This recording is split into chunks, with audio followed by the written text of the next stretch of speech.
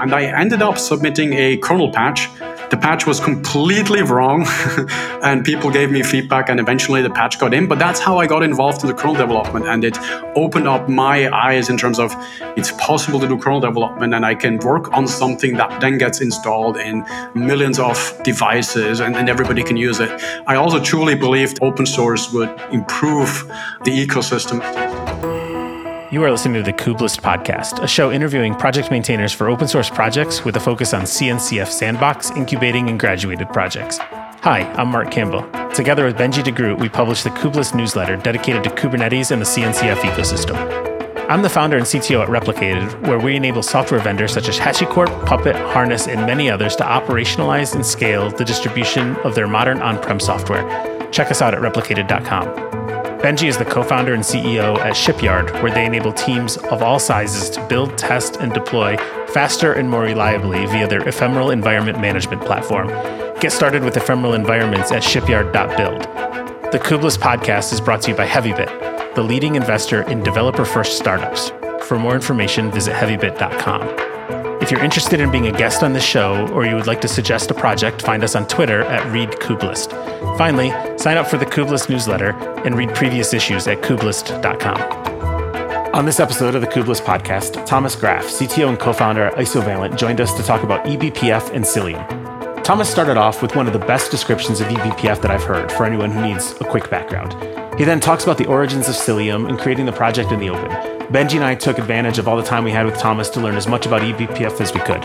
Thomas spends some time discussing the current state of Cilium and the Hubble projects, and then talks about what's possible with the projects today. Thomas was a great guest and makes this complex topic very approachable. Enjoy. Hi there. As you just heard, we're here with Thomas Graf, CTO and co-founder at Isovalent, to talk about Cilium and eBPF and probably lots of other cool stuff. Welcome, Thomas. Thanks a lot for having me. It's great to be here. Great. So we often like to get started by learning a little bit about the path you took to get to your current role, how you got to working in this technology. Will you give us a quick look at your background? Yeah, so I have a very low-level background. I started out as a kernel engineer, spent 10 years at Red Hat doing low-level networking, kernel development, working on IPv6, IPv4, routing, quality of service, all the nerdy low-level networking, and then got more involved into security. But still in the kernel space, I was involved in IP tables, the audit subsystem, LSM, initial namespacing that are now powering containers. Did a couple of years at Cisco during the OpenStack days. And then we got heavily involved in Open vSwitch, which drove the software-defined networking age from an open source perspective. And then ultimately got into eBPF, which brought me to Cilium and the eBPF development that we're doing today. So I have this open source heavy, kernel development heavy background. Awesome. And I can't, of course, forget, Benjie here as my co-host. Hey, Benjie. Hey, Marc. Yeah, wait to say hi until after the first question, but that's okay. Hey, guys. Nice. I'm really excited to have Thomas on.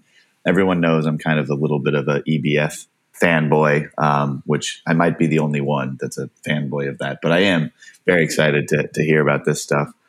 Thomas, thanks for coming on. I would love to hear just a little bit more about, just since we're here, how did you get excited about open source? What was your first sniff that got you really going on it?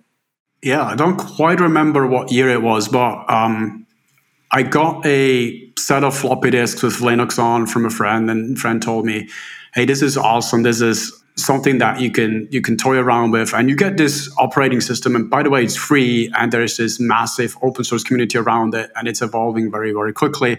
I'm not quite sure what it was, whether it was Slackware or something else, and that got me hooked onto Linux. I was not doing a lot of software development yet. I essentially just came out of gaming and using computers for that sort of thing. Got hooked onto Linux and then started doing software development. And initially, I think very similar to how others have been doing this, writing small little programs. For example, together with friends, we wrote an IRC server, or we wrote a small audio streaming client and service and things like that.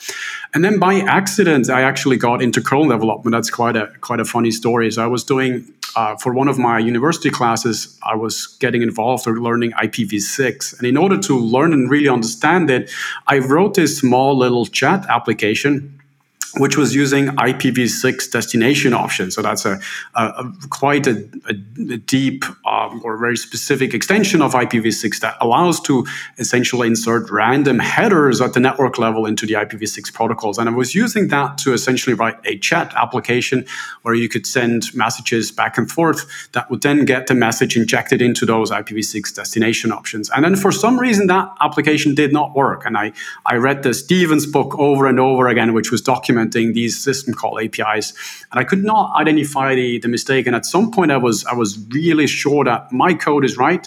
The Linux kernel is doing something incorrectly here. So I started digging and eventually ended up in kernel source code and actually found the problem. And I found like some calculation around setting the length of those destination headers was wrong, was off, which is why my app did not work. And I ended up submitting a kernel patch. The patch was completely wrong, and people gave me feedback, and I corrected it, and eventually the patch got in. But that's how I got involved in the kernel development, and it opened up my eyes in terms of, it's possible to do kernel development, and I can work on something that then gets installed in millions of devices, and everybody can use it. And that, I think, was very attractive and got me completely hooked. And I also truly believed in open source would improve, I think, the ecosystem and would provide something that we can all build on top on. That's awesome. There's lots to unpack there. Like I love, digging in, working on code, and then saying, my code is right, the kernel is wrong. And then we've all thought that at times, but you actually validated it and got a patch merged in. And most of us haven't gotten that far. It's too most of us end up finding out, no, I'm wrong. Yeah, no, I've thought that every time, and I'm always wrong. I think there was one Yahoo Sports API I tried to do something with maybe 15 years ago that actually was broken, but pretty much everything else I've ever done was always my fault. So that's an intimidating story, frankly, that you got something into curl. That's really cool. It took me weeks to actually convince myself that my code is really right. I was in exactly the same position. It must be my fault. It must be my fault. It must be my fault. But eventually, I think that's also what I learned doing more than 10 years of kernel development. Kernel code is really high quality, but it also has bugs, right? Like every other software. Just the consequences are super high, which is why we try to do everything we can to keep the quality high. At the same time, it's also just humans working on it. So wait, have you met Linus? Yeah, absolutely. Yes. I'm not sure whether he would remember me. I definitely remember him. He was very approachable early on. He was at conferences, at Kernel Summit, and so on. He's a normal human being like everybody else. I think he's very, very opinionated, of course, right? And I think that's also needed. I think he's also grown quite a bit as a leader overall, but he was awesome to deal with. And I think from an outcome perspective and the type of community he has created, it's fantastic. I would definitely do quite a lot of things differently in terms of how to treat everybody. But I think that's a topic or a subject that's been well. Yeah, I didn't mean to dive into that too much, but speaking of fanboy, I've been a big Linus fanboy, and I had an idea, by the way, that I'm throwing it out to the community. I think Linus should get a Nobel Peace Prize for Linux. I'm sure that's going to upset a bunch of people, but I honestly think that Linux is probably the most impactful humanitarian thing of all time, or one of them. And so it's just kind of cool to talk to someone who was working on this back in the day and remember stuff. Way off topic, but I just really cool that story, and I can't believe I'm talking to a curl contributor. I've used your code thousands and millions of times, and my company, we abuse you for all kinds of stuff. That's really cool. All right, well, we can move on to a little bit more modern day stuff, but I feel like we could pick your brain about all the contributing. Marc, do you have anything else? Because this is a pretty interesting conversation. I don't want to. No, I think, that background is awesome. Let's fast forward all the way to today. Now, Thomas, you're the CTO and co-founder of a company called Isovalent. Can you tell us what does Isovalent do?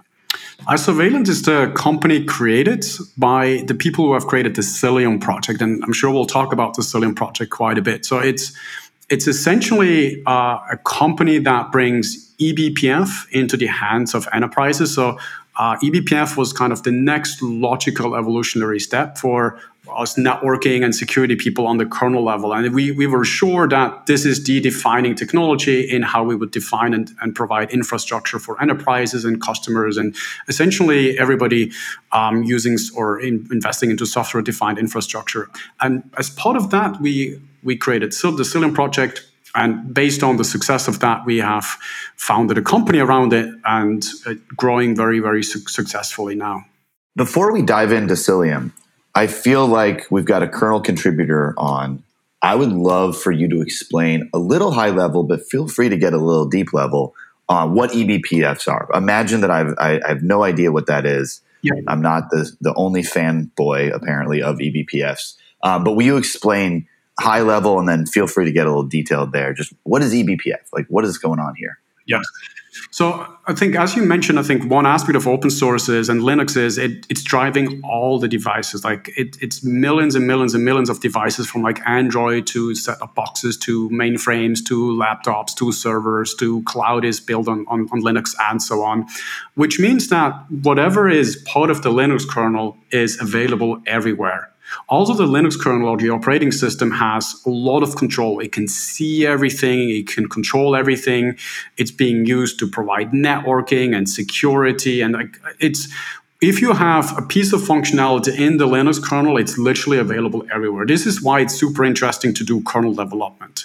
The one big downside of the Linux kernel or operating system development in general is that everybody wants a very mature operating system. Nobody wants their operating system to crash, which is why kernel development has traditionally been very slow, very difficult, very, very challenging to find consensus, and also why typically nobody is consuming the latest bleeding edge kernel versions. Right?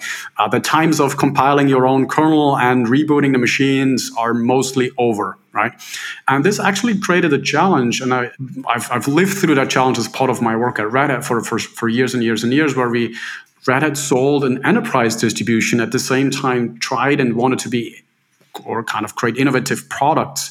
So whenever we did kernel development work, we wanted to get that into the hands of users as quickly as possible, but our customers were not interested to run the latest and greatest kernel. And this created this kind of conflict. And what eBPF provides is a way out of that.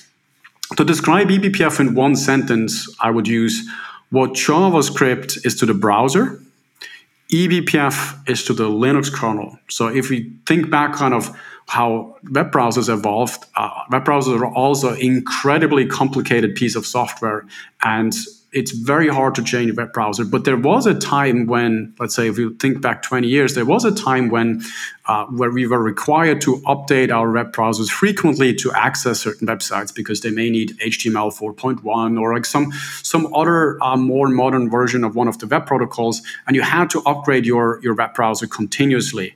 And JavaScript and other sandbox languages changed that forever, and all of a sudden a whole set of innovation was unlocked that eventually led into huge applications like Google Suite, Twitter, and other web apps to be created. And that's because JavaScript enabled a sandbox program to run part of the browser and to let application engineers or developers to write code that would then run as part of the browser in a secure manner. And that's exactly what eBPF does as part of the Linux kernel. It allows application developers to run programs safely, securely, and efficiently as part of the Linux kernel to drive innovation, to add the capabilities to the Linux kernel, but without compromising the security model of the Linux kernel, without risking to crash the Linux kernel. So this is what now essentially enables a very similar wave as we have seen with programmability around web browser. We see that same wave around programmability of the operating system.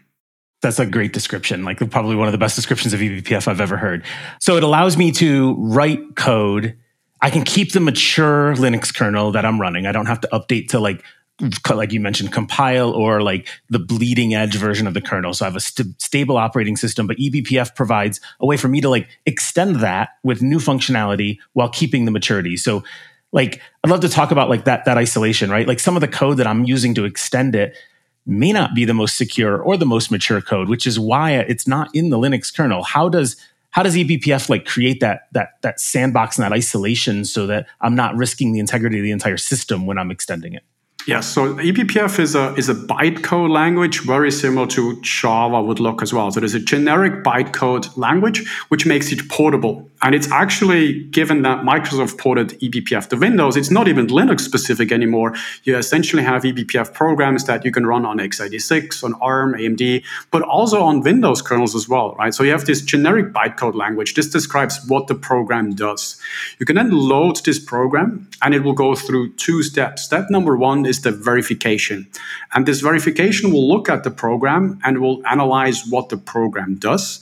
It will look at all the different branching options that the program has and will ensure that every single possibility that this program can take is safe to run. That's a fairly complex operation it performs, and it is limited in what it accepts. So you cannot load programs of arbitrary complexity into the kernel.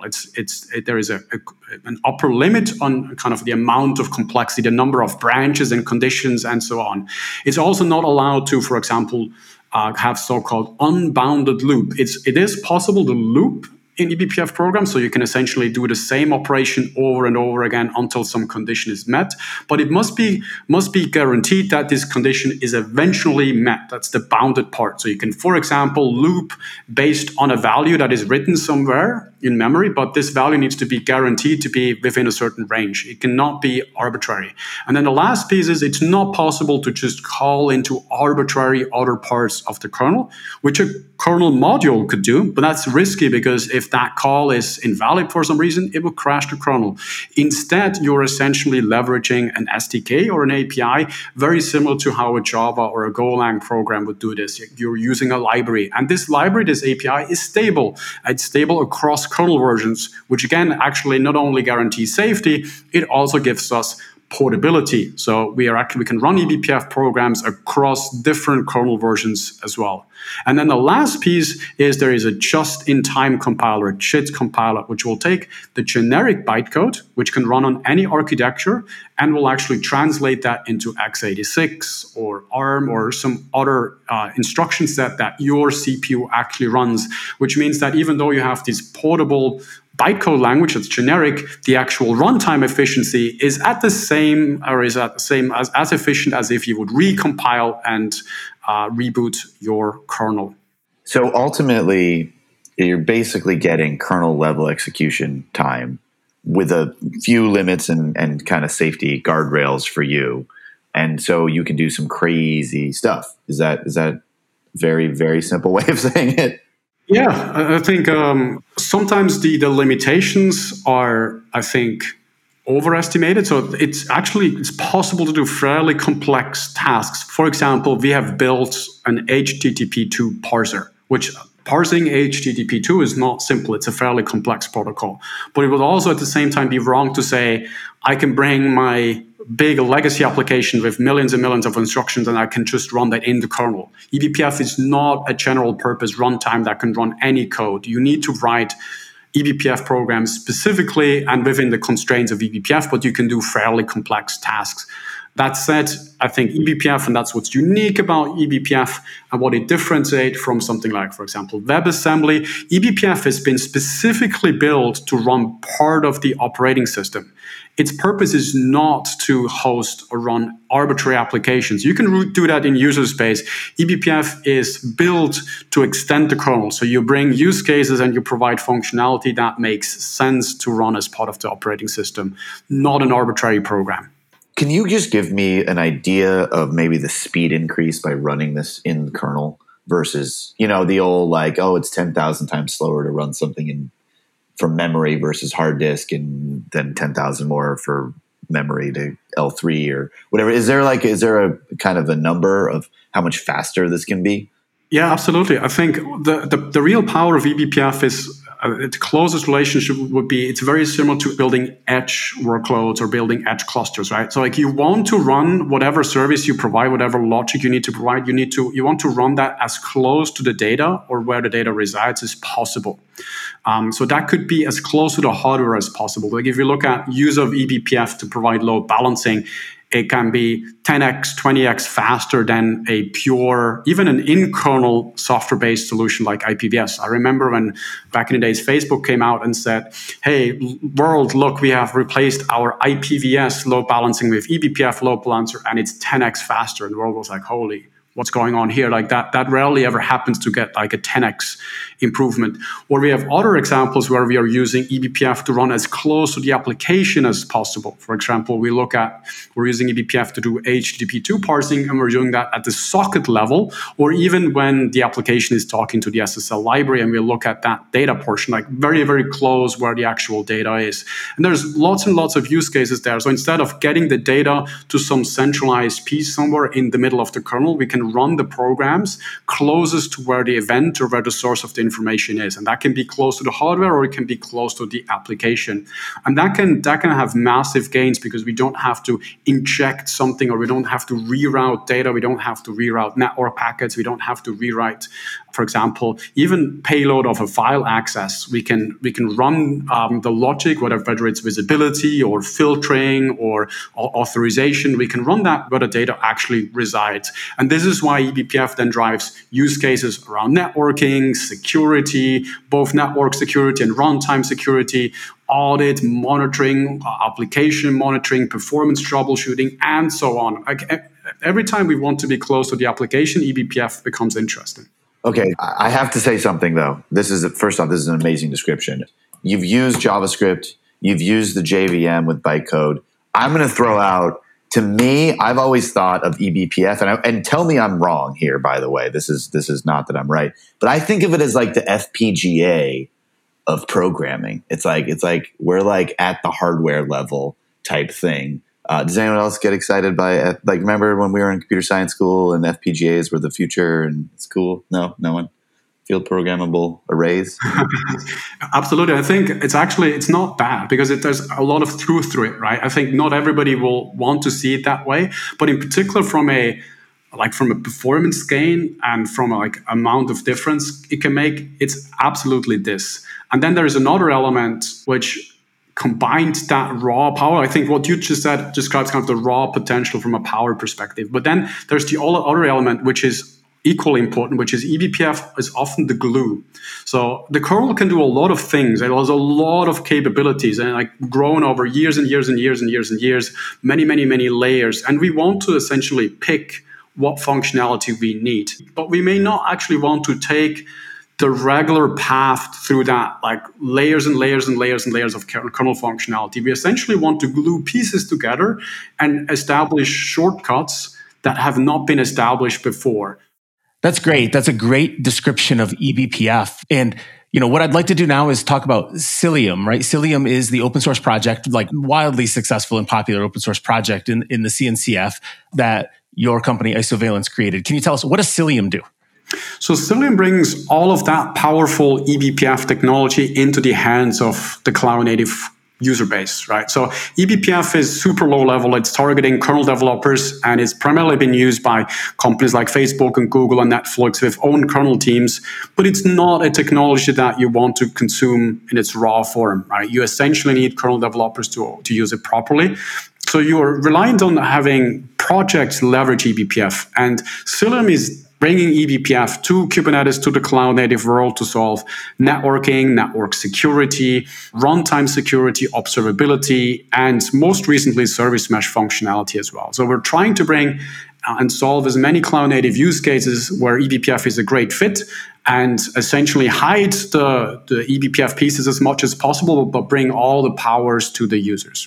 So that's a lot of different topics. Let's break them apart, I guess. Let's start with one by one.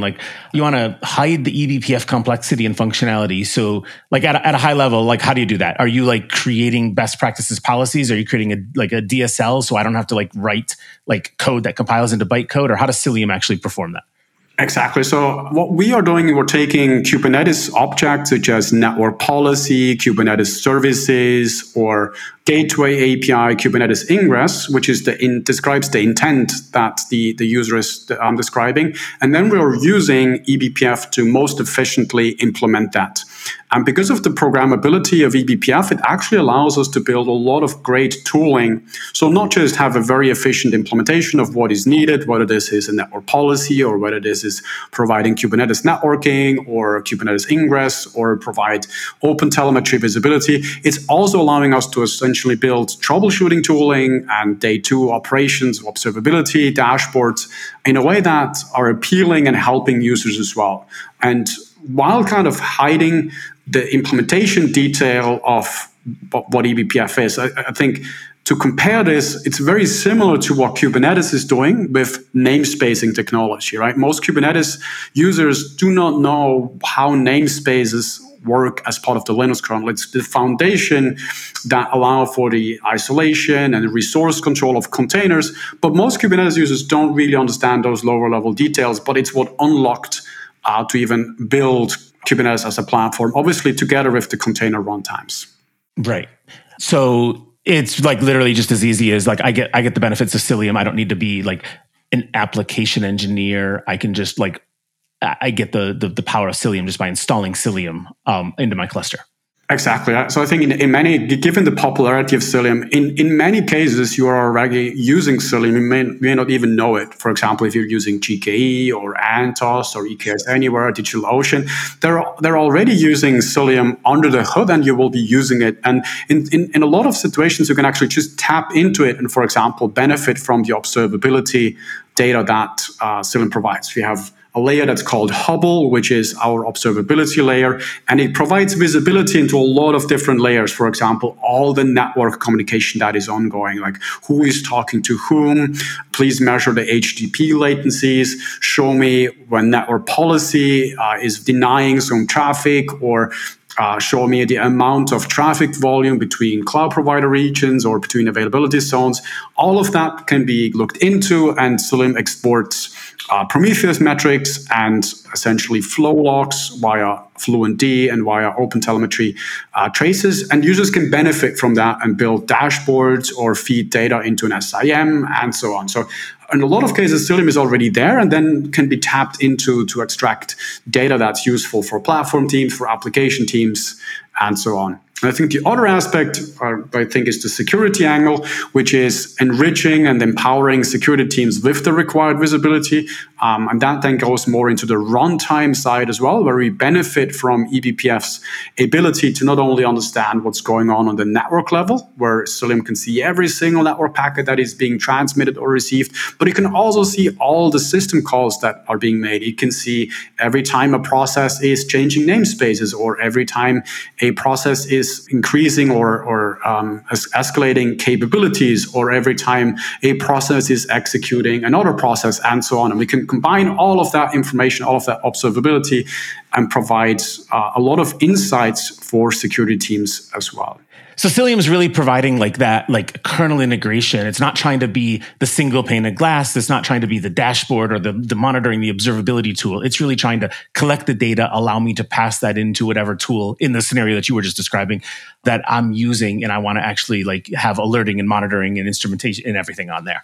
Yeah, absolutely. So we feed into typical open standards, whether it's Prometheus, OpenTelemetry, FluentD logging, and so on. And we implement open standards in terms of user intent, whether it's policies, services, service mesh, and so on. So what we're interested in is to essentially glue together cloud-native standards, whether it's on the networking connectivity side, observability side, security side, and provide the best possible portable implementation of that using eBPF, because we believe eBPF leads to a highly performant implementation that also gives a lot of visibility while doing so. I think this sweet spot has been what makes Cilium so popular, is that we're not only incredibly fast and scalable at doing things, I think we power some of the biggest Kubernetes clusters, but at the same time, we also provide a lot of visibility that used to be incredibly expensive to get. And that combination allows to operate at speed, at scale, while still having a lot of visibility, which is required to operate a complex system such as Kubernetes. How long has Cilium been around? How long has this project been going? We started Cilium 6 years ago, and we didn't have this open sourcing moment. We actually started in public. Like the first line of code ever written was already public. So it literally it's been 6 years since the first line of code was written. We were not part of the CNCF Foundation in the beginning. We actually decided that we want to have a very pure feedback from the user base. So we actually did not want any free marketing from that perspective. We wanted to have Cilium succeed on its own in a pure open source setting first. And then when it became clear that Cilium is what users want, like more and more Kubernetes distributions simply including or even pre-installing Cilium, like the user base growing and growing and growing, that's where we decided now it is time to actually donate and move it into the CNCF. You talked about creating the project, the first line of code was in a public repo. Like that's not as common as you actually think. A lot of open source projects were created as private projects. And then, once it was ready for like a V1, cleaned up, like in good, then the maintainers will flip the switch and make it open source. I love that, creating it just as public and, like it's not good at first, right? It's not functional at first. You don't have documentation, but you have to start somewhere and really showing that journey, showing that path to other engineers, other software developers to show that like this is how software is written. Like that's fascinating. Would you do that again if you could? Absolutely. And I think it's the best way to make sure that you align with your user base and that you learn quickly and early, but it is more effort, right? It is a lot more complicated. Essentially, you need to keep documentation up to date from day one. You need to convince users to provide feedback. You need to listen to them. If you don't listen and react, they will move off, right? But this means that you are aligning early and you are sure that the open source project that you're creating is meeting a demand, and you can then monitor that demand and act accordingly. I see a variety of open source projects that have this open source day, and then it's a bit hit and miss. It can be a great hit, but what if it is a miss?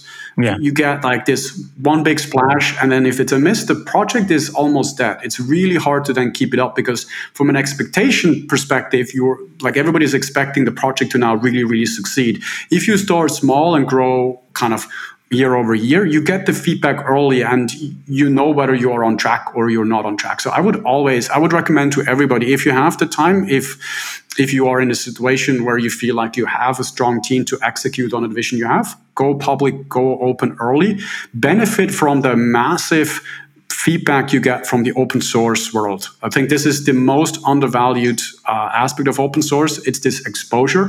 Linux would never exist without that early exposure. I think if Linux wouldn't have published a very, very early version of Linux early on, Linux would never have gotten where it is today.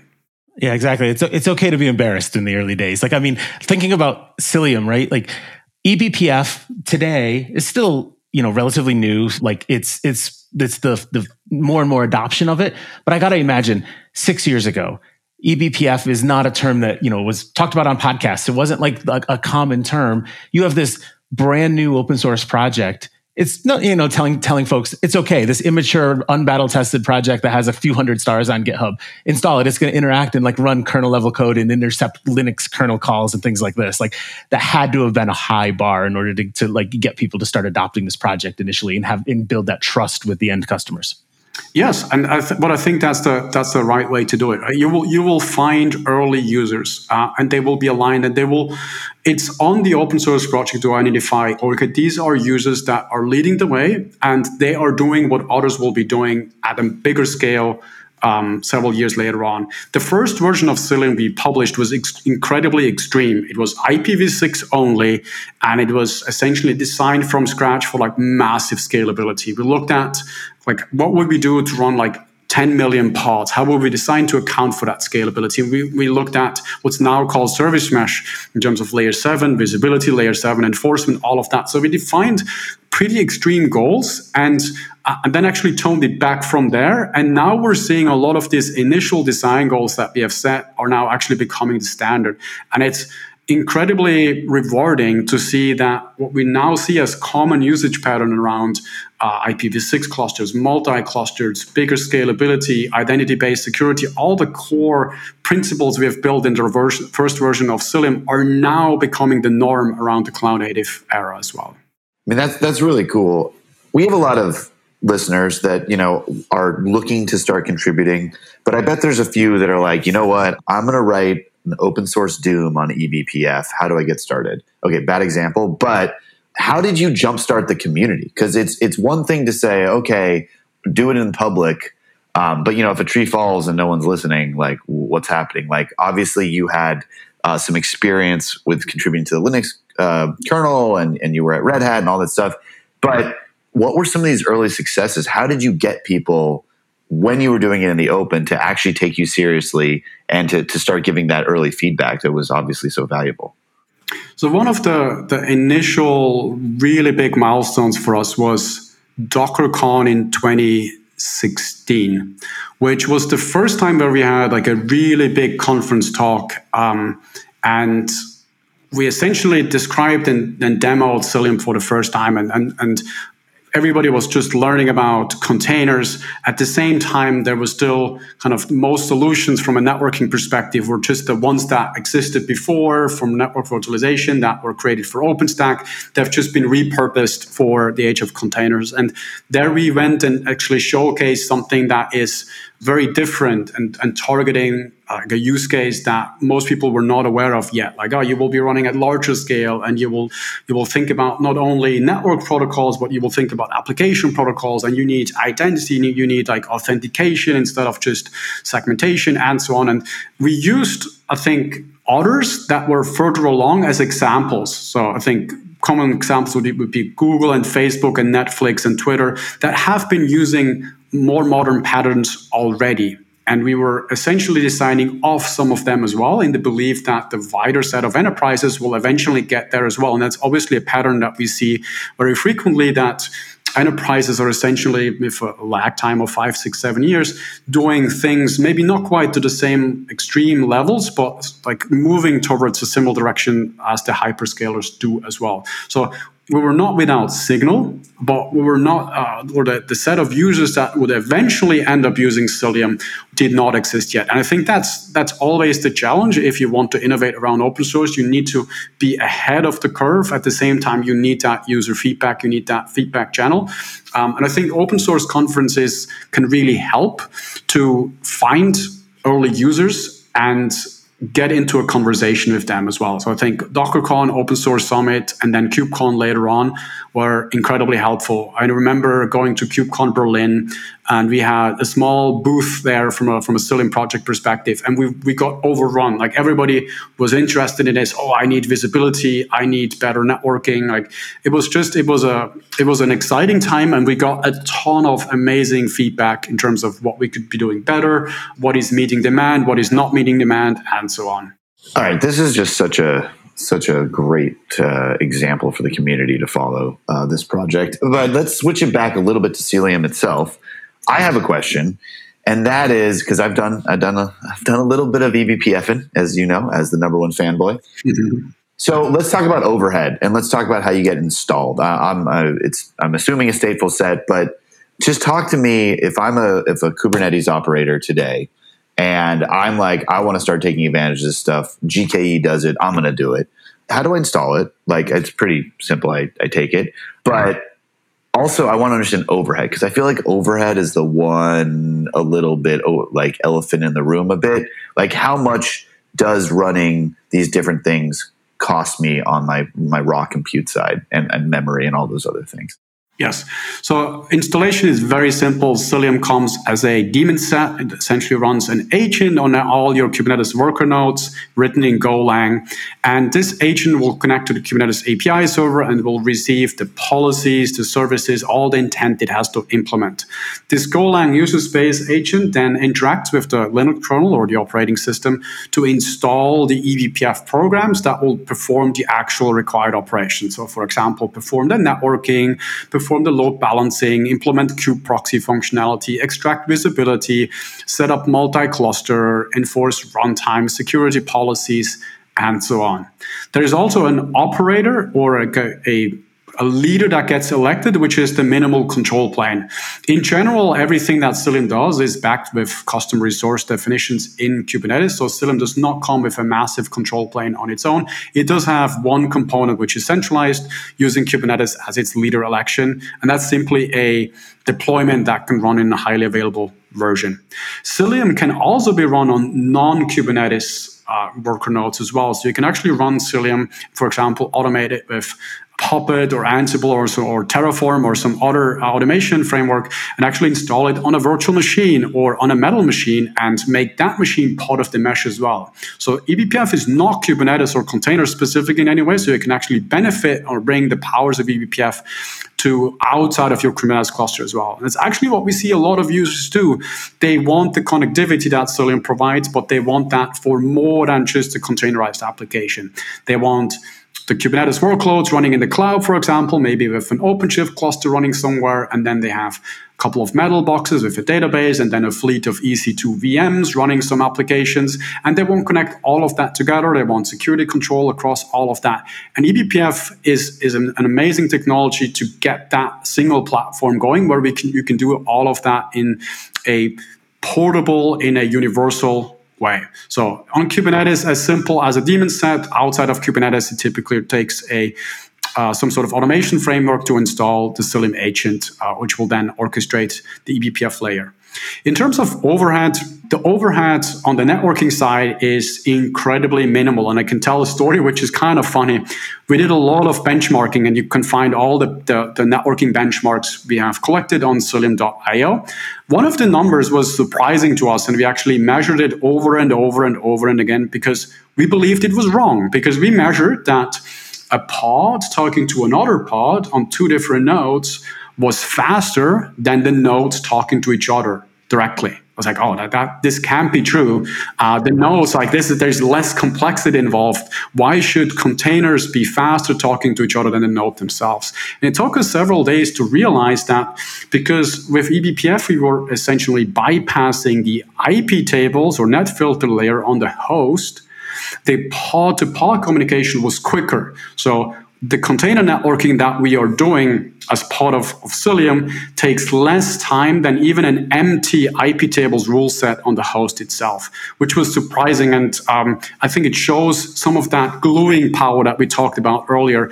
It's not just about the raw potential on how fast eBPF can run. It's also about essentially removing part of the system that you don't need. So if you don't need IP tables, let's bypass it, right? If you don't need, for example, some sort of additional visibility layer, let's bypass it.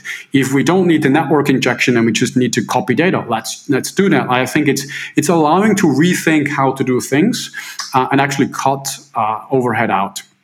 When we measure overhead, where we have overhead, it's typically around observability. And the amount of overhead there dramatically depends on how much observability you want and in what form. So it's obviously a lot more efficient to collect a metric and increment a counter or create a histogram than it is to essentially create an event or a flow log for every single packet that is being forwarded. Cilium can do both, and depending on how you configure it and what level of aggregation and filtering you can configure, the overhead can be from .something% to 20%. And often it is actually not necessarily the kernel level data exfiltration that we do. It actually comes down to boring JSON encoding and other things popping up in the performance profile, because that's very expensive. So we get all of the observability, but then we have to do JSON encoding and write it to disk, which is very, very expensive. So not an easy answer, but I think the short answer is that depending on what you need, you can heavily optimize it and get it down to lowest level. We're actually running Cilium in some stock exchanges with lowest of latency kind of needs without any issues. I think definitely from a potential perspective, it's fully capable to run in highly low latency, high performance environments. Wow, it's just, every time I dig into the eBPF stuff, I just am always like, it makes Boolean fries. It does everything for me. It's really cool. Speaking of which, you mentioned that you guys are adding a service mesh to the Cilium ecosystem. Can you talk a little bit about that? Because I feel like that really dovetails well with what you were just describing with the lack of latency, or whatever the right term is. I think overall, the Cilium feature set and the design goals actually align really well with service mesh. Like, it's being close to the application, it's understanding the application, it's understanding application protocols. So not just like keeping or staying at TCP, but actually understanding HTTP. And instead of understanding a TCP latency, understanding the HTTP request response latency. Like that, like elevating the level where we argue and where we provide visibility. So there's a strong alignment around that. Historically, we have not called ourselves a service mesh because we weren't able to do all of the service mesh functionality. Things that we have not done in the past were things like layer 7 traffic management, retries, and circuit breaking, as well as MTLS. But we have provided, for example, HTTP visibility, network security, multi-cluster, load balancing, sort of like canary rollouts, and so on. So because we did not have a full integration, or like not the full feature set, we actually did an integration with Istio. So the first service mesh kind of offer we had as a Cilium project was to have a native Istio integration where you can run Cilium and Istio together. Istio is one of the more successful, more popular service mesh projects that are out there. And we've done a variety of things, such as accelerating Istio, removing the unencrypted payload aspect of a sidecar, and like a variety of optimizations where we can help a Istio or a sidecar implementation. And that was great, and a lot of users were successfully running that. And then over time, more and more users approached us and said, it would be awesome if you can help us like get to a more efficient service mesh. And there's a couple of problems that we would like to solve. First of all, if possible, we would like to avoid running a vast number of sidecar proxies. So like most service meshes today implement service mesh functionality with a sidecar model where they essentially run a proxy for each pod. And this proxies all the traffic and essentially funnels and provides all the functionality in that sidecar proxy. So if you run 1,000 pods, you will need 1,000 sidecar proxies. And the ask was, can you do something about this? So we started working on it, and we started out with implementing a variety of functionality purely in eBPF. So I mentioned we have implemented an eBPF-based HTTP2 parser that is able to provide tracing data completely transparently without running any proxy at all. And it can give application teams like a golden signal dashboard and show latency numbers with no impact, or like minimal impact. I think the overhead is less than 2% on the overall latency, like really, really low overhead, but with the same functionality. But that's only the visibility portion. It cannot do any traffic management. It cannot do any load balancing. For those use cases, we still go to a proxy. And this is where we go to the Envoy integration that we had for years as well. As I mentioned, we actually went to be layer 7 aware almost since day one. And we've always integrated with the Envoy proxy, which is another CNCF project, which provides things like HTTP, gRPC, and now also things like Kafka parsing. And we've been using Envoy in a per node configuration to actually get those layer 7 services very successfully. So we have brought that integration as well and call it Cilium Service Mesh. So Cilium Service Mesh today is a combination of eBPF-based service mesh functionality, Envoy proxy-based functionality that is not a sidecar, and a new model of doing MTLS that does not do the authentication as part of the payload, but actually does that separately. It gets fairly technical, but that has a massive benefit that we can run MTLS and make it compatible with any network protocol. So we can support any network protocol while still relying and still benefiting from the mutual authentication part of TLS. So essentially, users are driving us to solve some of the service mesh pain points that exist today. With a clear ask that please don't reinvent the control plane. So please support Gateway API, SMI, Istio, Kubernetes Ingress, Kubernetes services, but please optimize the data plane and get us to a more efficient version of the service mesh data plane. I think there have been some tweets recently about, hey, I'm using 20% of my compute just for service for my sidecar proxies. That's definitely something that users want to avoid, and that's the problem we are looking to tackle, while essentially providing that universal data plane that is compatible with a variety of different service mesh control planes. Yeah, I mean, speaking from maybe 3 years ago maybe 4 years ago, I don't even know. Well, a while ago when I first turned on Istio for the first time, I think it was V1, maybe not even V1. It was using 200% of my compute, so that was quickly a problem. It's good that it's down to 20%. Honestly, you said you could do MLTS on any protocol. Did you say that? Did I hear you say that? Yeah, so this is, I think we're all using TLS every day, right? When we, let's say, go to our online banking app, we're using TLS to secure that connection. The browser does it for us, and TLS is fantastic for the internet, right? Where TCP and QUIC are the primary protocols we use. Unfortunately, enterprises use a vast variety of different protocols as well, some of which we have never heard of. And as they bring more legacy, more traditional enterprise applications to the cloud-native world, they essentially need service mesh connectivity and the values that a service mesh or like a connectivity plane provides, but with the compatibility for these older network protocols as well. And the way we do that is by separating the connection and the network protocol that actually carries the data from the authentication itself. So instead of making the authentication and the transport of the data as one connection, which essentially limits it almost exclusively to TCP, we separate the two. So when one service wants to talk to another service and it's using a legacy protocol, Cilium will hold up the data, authenticate the services with each other using MTLS, and once that authentication has succeeded, it will allow the data to flow. And it can then use IPsec or WireGuard to encrypt and authenticate the data independently of that. And this has one massive benefit. Aside from supporting any network protocol, it also separates the authentication away from the data path.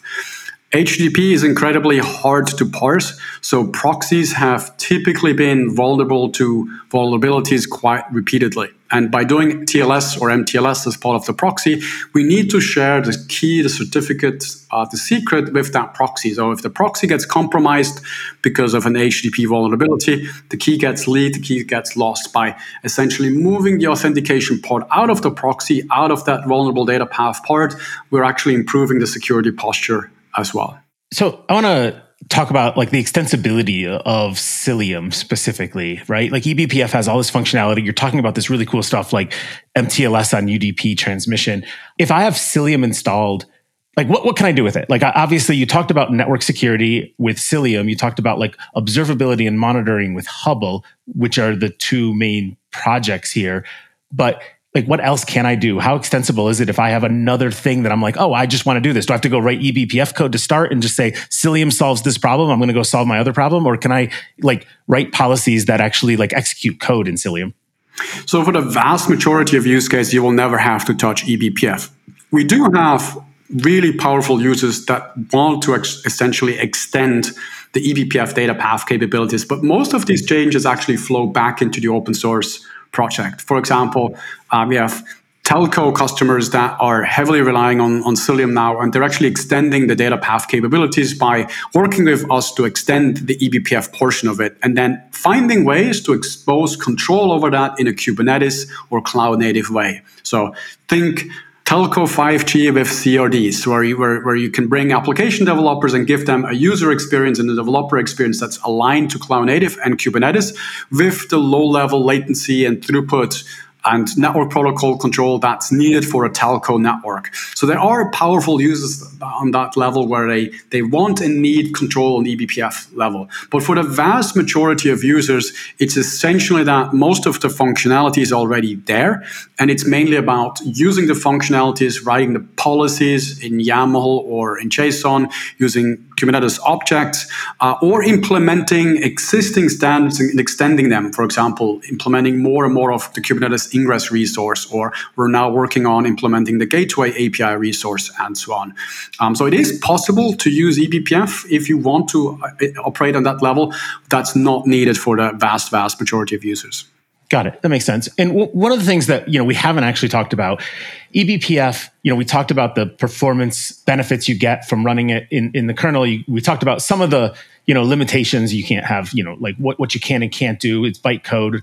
But we haven't really talked about probes. And like, that's actually one of like the huge values that Cilium, I'm guessing, is providing inside eBPF, where I can know when this kernel function is being called because like the code is actually running in the kernel. Yes. So I think observability and troubleshooting ability is what we have underestimated the most in terms of needs when we created the Cilium project. I think initially we started the Cilium project and we focused heavily on the security aspects, and we built better and more secure controls.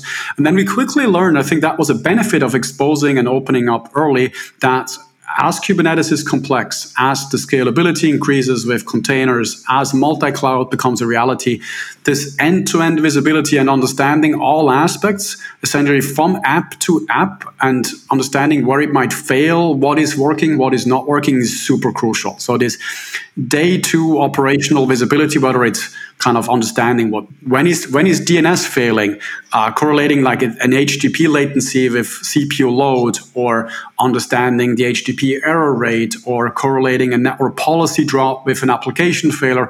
All of that is super crucial. And what's amazing now about eBPF is because of its performance profile, because it's so low overhead, it actually gives us the opportunity to look at a lot more things at different levels, because it's such at a low cost that we can do so.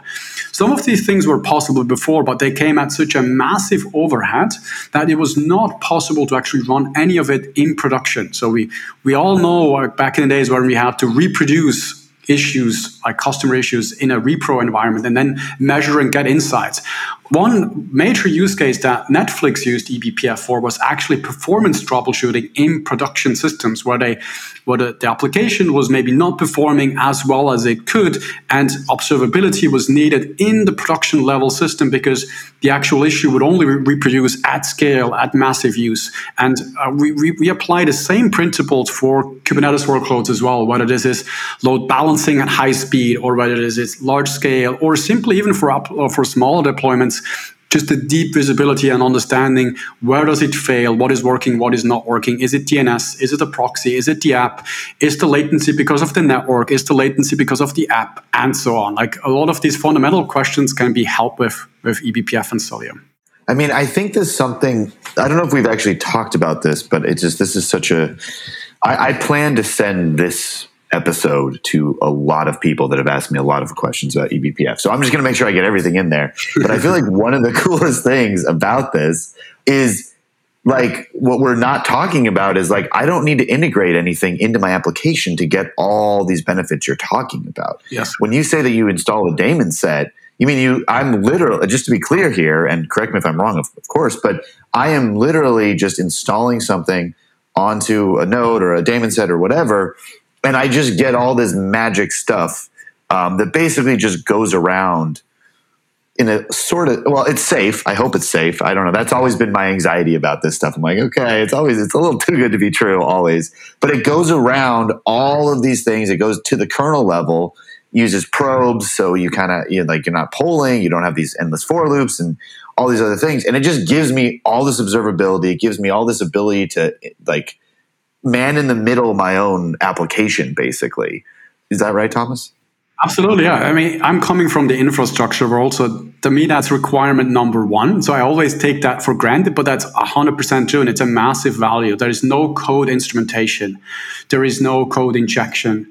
There is no redirection. Like, we're looking at what an application is doing. We're looking what is the system doing. We're looking at this not only at the system level, but also in a distributed way. So we can compare the data that we observe on different nodes. And we can even correlate a request as it leaves the node and is being received on another node and correlate all of that together.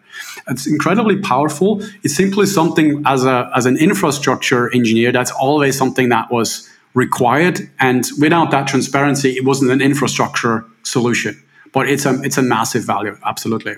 Does Cilium have something where I can just play back the kernel space or something for the last 10 minutes and put it on some? We have something that we call Timescape, which is essentially that's getting into our commercial product. That's a time series database based on ClickHouse that can record all of these observability events, like on the network level, on the runtime level, on the application protocol level, whether it's a network policy event or an HTTP request or a system call or a privilege escalation or a process execution, and can record all of these events and collect from all the different nodes and then correlate the information together and build models. For example, we can build this amazing service maps, or we can automatically generate network policy. We can identify certain patterns. To give an example, we can, for example, understand when a container is usually not ever launching another process. So it's a single process container. So it always only executes this single binary, probably statically linked. And then we can understand, on this one occasion, it actually did start a sub process. which is then very likely actually a security relevant incident because maybe the container or the pod was compromised and a stop process was started. So like a lot of can be done with this data that we record, and we can also replay it. So we can actually replay some of the network traffic we've seen. We can even replay some of the runtime behavior that we have seen. So we can replay the file access and so on. But that's getting into some of the commercial product that we have. But absolutely, I think that's one of the key benefits of eBPF, that because of the low cost, we get a granularity of data that we can then use to store essentially this auditable stream of events that can be fed into a time series database. I don't forget how crazy it is. There's no application tooling whatsoever. I feel like the eBPF people don't realize how revolutionary that is. At Shipyard, we use Sentry a bunch, and I love Sentry, but like, imagine if I didn't have to do any tooling at all. It was so cool. But let's talk about the commercial product a lot. Like we have people, it's always good to understand how open source projects support themselves, how you monetize, because we want these things, and you guys have obviously been amazing stewards of this project. We want you to succeed. We want this project to live on. So tell us a little bit more about the commercial offering. I think you just told us some pretty cool features, but give us a little more. Give us a little more. Sell me a little bit, just a little bit. Yeah, so I think, first of all, Cilium is open source, and we completely believe into open source as the best way of doing innovation. At the same time, it's obviously important for our company and all the customers that bet on the technology that we as Isovalent are successful as well, because the technology needs to be maintained. And even though the list of contributors that are coming in from the outside more and more, that list is growing, essentially Isovalent is still fundamental that Cilium continues to grow successfully.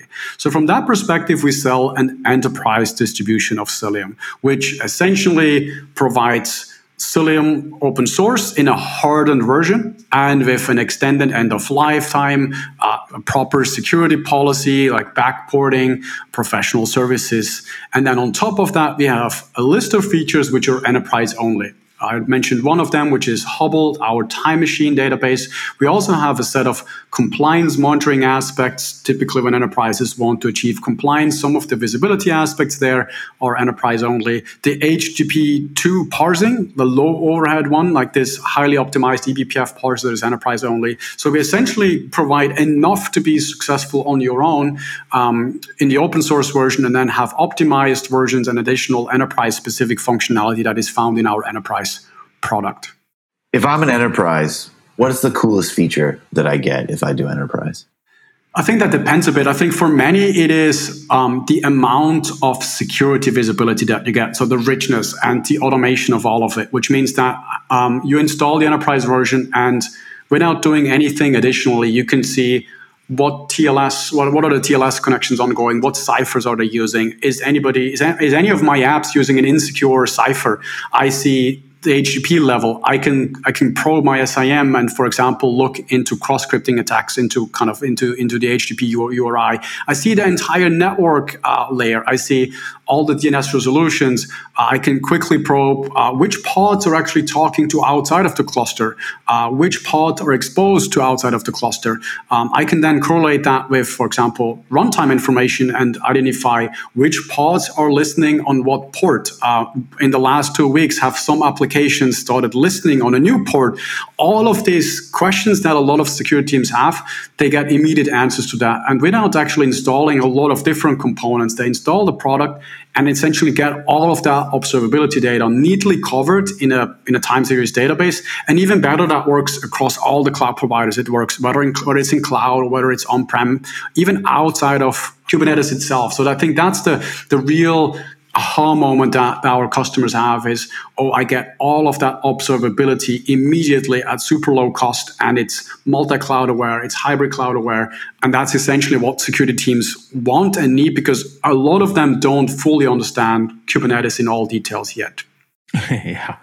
I know we're starting to run a little bit long and out of time, but like there's one more question that I'd love to hear your thoughts on. And that's, it's kind of a couple of questions in one. Like, what's next? What is the team working on right now in the open source world for Cilium, for Hubble? Or if I'm just like super interested in providing feedback or contributing or running it, like what type of feedback, or how do I get started and involved in the ecosystem? Absolutely. So I think we have an amazing set of users that are continuously driving Cilium forward in additional networking use cases, whether it is telcos, high frequency trading, multi-cloud aspects, hybrid cloud aspects. But then there's also the complete service mesh space. And I think my prediction is that what we now call service mesh and what we called CNI or cloud native networking, I think this will all become one layer. And users and customers will essentially demand from the cloud native space that I want this connectivity plane. And this should be as efficient as the network used to be. It needs to be completely transparent, but it needs to be close to the application. It needs to understand application protocols. It's no longer enough just to understand TCP and to look at TCP retransmissions as a way of achieving resilience. We need to understand HTTP retries. We need to have layer 7 awareness when we do load balancing, but without introducing a vast majority of overhead and while being aware or while being compatible to the enterprise legacy world as well. And most importantly, while being able to connect and integrate the vast majority of workloads that are not yet containerized, that are not running on Kubernetes itself yet, but where there's a huge demand to bring cloud native principles and concepts to that world as well without having to migrate them.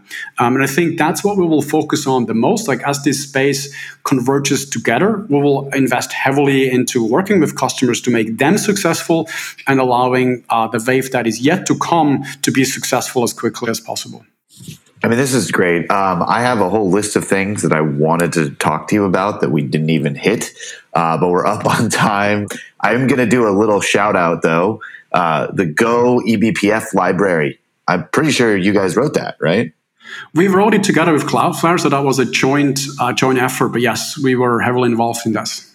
So that's just another project for the audience to go check out if you want to get low level with the eBPF or contribute to that possibly. Thomas, I was not being facetious earlier. Like I am literally going to actually send this episode out, say fast forward the part where I talk, but listen to everything that you have to say. This is so informative. I have one last question before we wrap. What is the name of the bee? It's called EB. We voted on it, I think, during the last eBPF summit. So we organize an eBPF summit every year in summer, and this year it will be late September. And as one of the exercises, we named the mascot and we called it EB. Wonderful. Okay, and that's great way to leave it too. September, there will be a eBPF conference. We'll put a link to that in the description. Could not thank you enough for coming on. Thanks, Marc. Thanks, everybody. And as much as this all seems like black magic, I've played with it. We use it. It's great. It all works. I'm waiting for, I don't know what's going on, why this all works so amazingly, but it does. It's really cool. Check it out. And obviously check out Cilium. Thanks a lot for having me. This was great. That's all we have time for today. If you're interested in being a guest on this show, or if you would like to suggest a topic, head over to Kubelist.com. I'm Marc Campbell, CTO at Replicated, where we enable cloud-native software vendors to operationalize and scale the distribution of their modern on-prem applications to their largest enterprise customers. Check us out at Replicated.com. My co-host is Benjie de Groot, CEO at Shipyard, where they enable isolated ephemeral environments on every code change for companies of all sizes. Check them out at shipyard.build. This show is brought to you by HeavyBit, the leading investor in developer-first startups. For more information, visit heavybit.com. And finally, don't forget to sign up for the Kubelist weekly newsletter and read previous issues at kubelist.com.